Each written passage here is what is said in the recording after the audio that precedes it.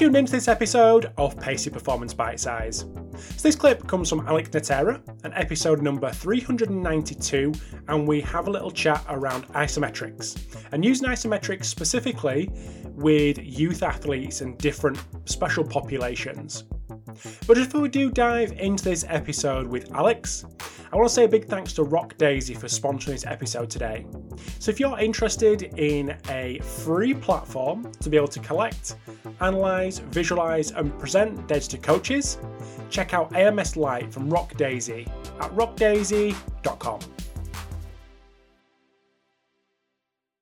Perfect. Love it. Right, next 20 minutes-ish, we're going to talk about programming, because I think that's where people get super excited when it comes to isometrics. So long-term athletic development. So with either young athletes or less experienced older athletes can obviously fit into this long-term athlete development program as well. So where do isometrics fit for these guys? I know Luke Jenkinson came on the podcast. I think you spoke to Luke maybe a few years ago at Derby County when he was in the academy, and I think he's doing his doctorate in this area as well with youth athletes. And he was getting super excited with the exposure that he could give to his youth athletes from an isometric training standpoint. So I'd love to get your thoughts on LTAD and where isometrics fit. Yeah, good. So I had some experience for a few years also working with more youth-based athletes. I was invited, that's where I met Luke, I believe, over in the UK to talk with Proformance at the time, I think now the LTAD network, to discuss this. So it was really specific around, isometrics. One of my talks was around isometrics for the developing athlete. So let's have a look at what these development athletes are like. So at the moment, what's our thought process? We're trying to develop a movement library with these athletes generally, and we're trying to, teach them the ways of training, if you like. I sound like Yoda there, the ways of training.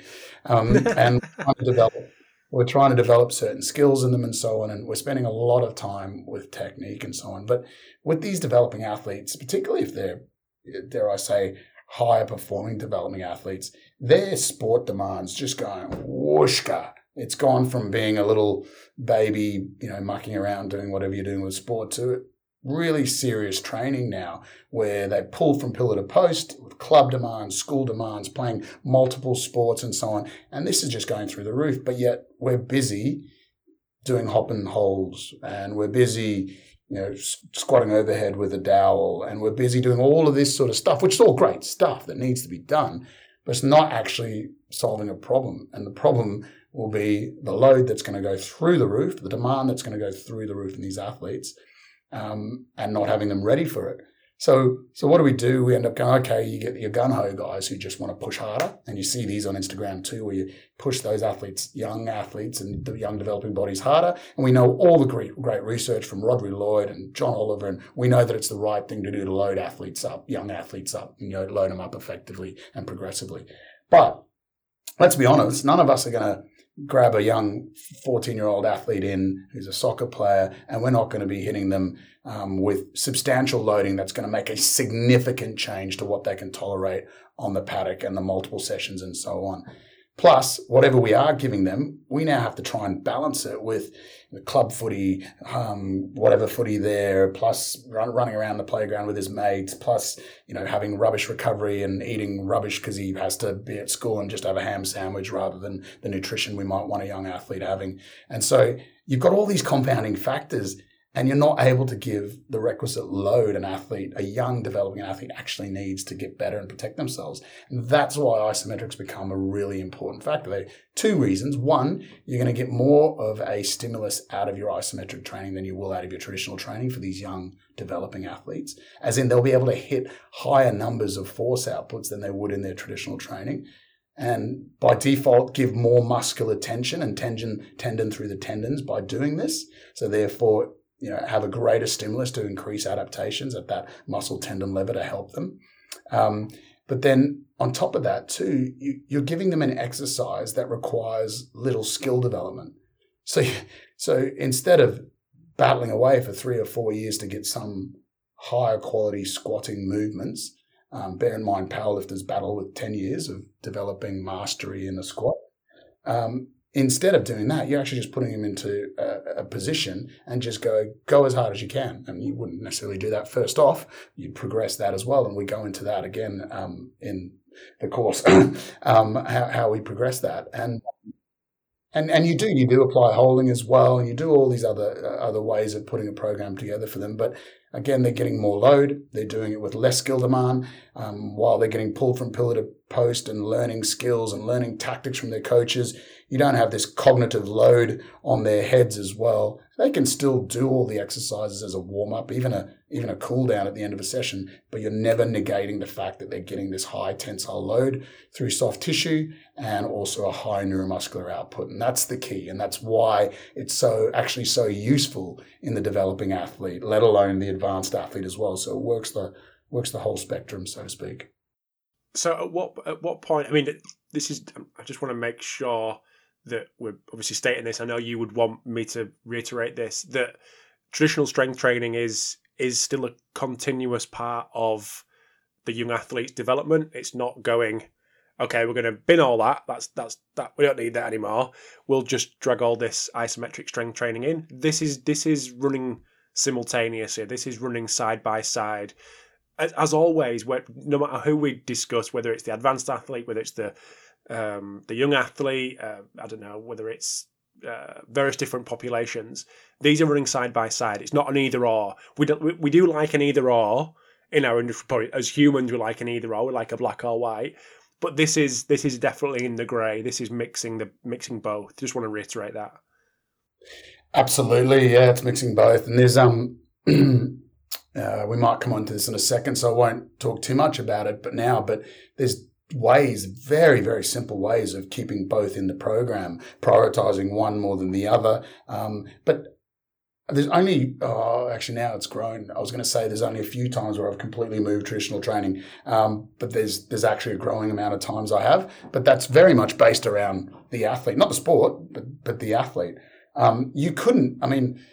I don't think a good program would remove eccentric work. A good program wouldn't move, depending on the sport, wouldn't move plyometric work or have them in different phases. A good program wouldn't move concentric biased work. I mean, acceleration is concentric bias. If you accelerate in your sport, then you probably need to be keeping that in some regard. So all of these components go together. It's just how we put them together. And this just happens to be one really good type of stimulus for running prowess. And Danny's also just released an article, perfect timing, on comparing plyometrics versus isometrics in running and showing that isometrics and plyometrics both important or have a positive effect in running performance, but with running with isometrics having a more impact in running economy. So, essentially saving yourself some energy, if you like. So yeah, they exist together. It's just a type of training, and I think people are disappointed when they come and visit us, and they see a program of mine in the gym, and they're looking and they're seeing that like 3/4 of it is doing some sort of heavy traditional lift and doing some explosive lift and doing the plyometrics, and they go, when's the isos? And then they see an iso later on, they go, oh, there's an ankle iso there just for whatever 5 sets of whatever, doing whatever with whatever load, and they go, oh, I just assumed I was just going to see isos everywhere. Now, in a different time, in a different space with a different athlete, if they look closer, they might see one athlete in a squad of 46 players doing far more isometric work than anyone else. And it's because they might have a certain prowess already in that lift. It might be because we're managing their output, they're managing their stresses, and therefore getting a different, an easier stress to recover from. And it's probably a point I should point out here too. I hear this a lot, and I do have people comment on how neurally taxing isometrics is, right? That's such a blanket statement. Neurally taxing isometrics it's because the prescription is not correct. So you can prescribe isometrics, like Bob Hoffman prescribes isometrics, 10-second all-out maximal iso push, then that is hugely effective, negatively effective to the neuromuscular system and the nervous system. You will fatigue off that. If you're a really twitchy athlete, a supercharged, high twitch fiber athlete, fast twitch fiber athlete, yeah, you can burn yourself out if you're doing pushing isometrics, multiple reps of 5 to 6 seconds, absolutely. But there's this variable that I introduce in the course it's called repetition duration reserve, and it's about working out how much you could do from maximal isometric effort or even a 60% effort holding with a certain load. Whatever that maximal time is, if you then cut it back to have a bigger reserve based on the durations you're giving someone, you then fatigue less, but you get the same stimulus. Like, you don't get the same stimulus, but you get the same outcome. The adaptations are the same. So, we look as low as, 10 to 20% repetition duration reserve, which essentially means you might have held something for 2 seconds, but your capacity to hold something might have been 10 seconds long, but you've only operated in that 2 second and left yourself 80 to 90% reserve. So therefore you don't fatigue off the back of it. I've digressed here. I'm starting to go different places. I'm sorry. But it's just to clarify the fact that some people do think it's hugely exhausting to the nervous system. And that's just a blanket, something they've read generally, or they've tried it and they've gone an all-out effort for 8 seconds or 6 seconds or 10 seconds, and then not really had much left in the tank after that. So being clever, and I'll teach you how to do this, to prescribe it effectively, to be able to recover quickly off the back of it, still to get a high stimulus to the neuromuscular system to cause a great adaptation off the back of. So we'll cover that as well. Did I answer that question then, mate? No, yeah, no, absolutely. One thing I want to pick up on is that fast twitch, highly reactive type athlete. I know you've mentioned stuff there that we need to be aware of with those guys, but is there anything prescription wise that would change for those to save them from themselves to a certain extent when it comes to ISOs? Yeah, it's that repetition duration reserve again. Again, it's a blanket rule, but there's no reason. Oh, look, I'll be honest. Some people I will do, push up, and even in this course, you'll see some examples of programs where I've gone and pushed up to that 50% repetition duration reserve, 60% repetition duration reserve, or I push that boat out depending on what time of the year it is in the cycle, and also depending on the athlete itself. So there are occasions when I do, but then there's a blanket rule. Not a rule, I shouldn't say a rule, but there's a blanket, I guess, way of doing this type of training to maximize stimulus and recovery off the back of it. So, so you'll see, like, some of the holding times that I suggest might only be up to 8 seconds, for example, right? So I suggest holding times between 4 to 8 seconds. I have 16 to 48 seconds in total duration for a heavy workout, but then there's 30 to 90 seconds of holding for a lighter workout. And although I've done 4 to 8 seconds, it's pretty easy to see that 4 to 8 seconds into 90 seconds means you're doing a hell of a lot of reps. So that's not the case then. That 30 to 90 seconds with lighter loads would mean that, yeah, you might be holding for a 30-second load, like Keith Barr will talk about as well in his isometrics, So there are avenues where you might change the loading, but in general, the thought process around run-specific isometrics is high stimulus, rapid recovery.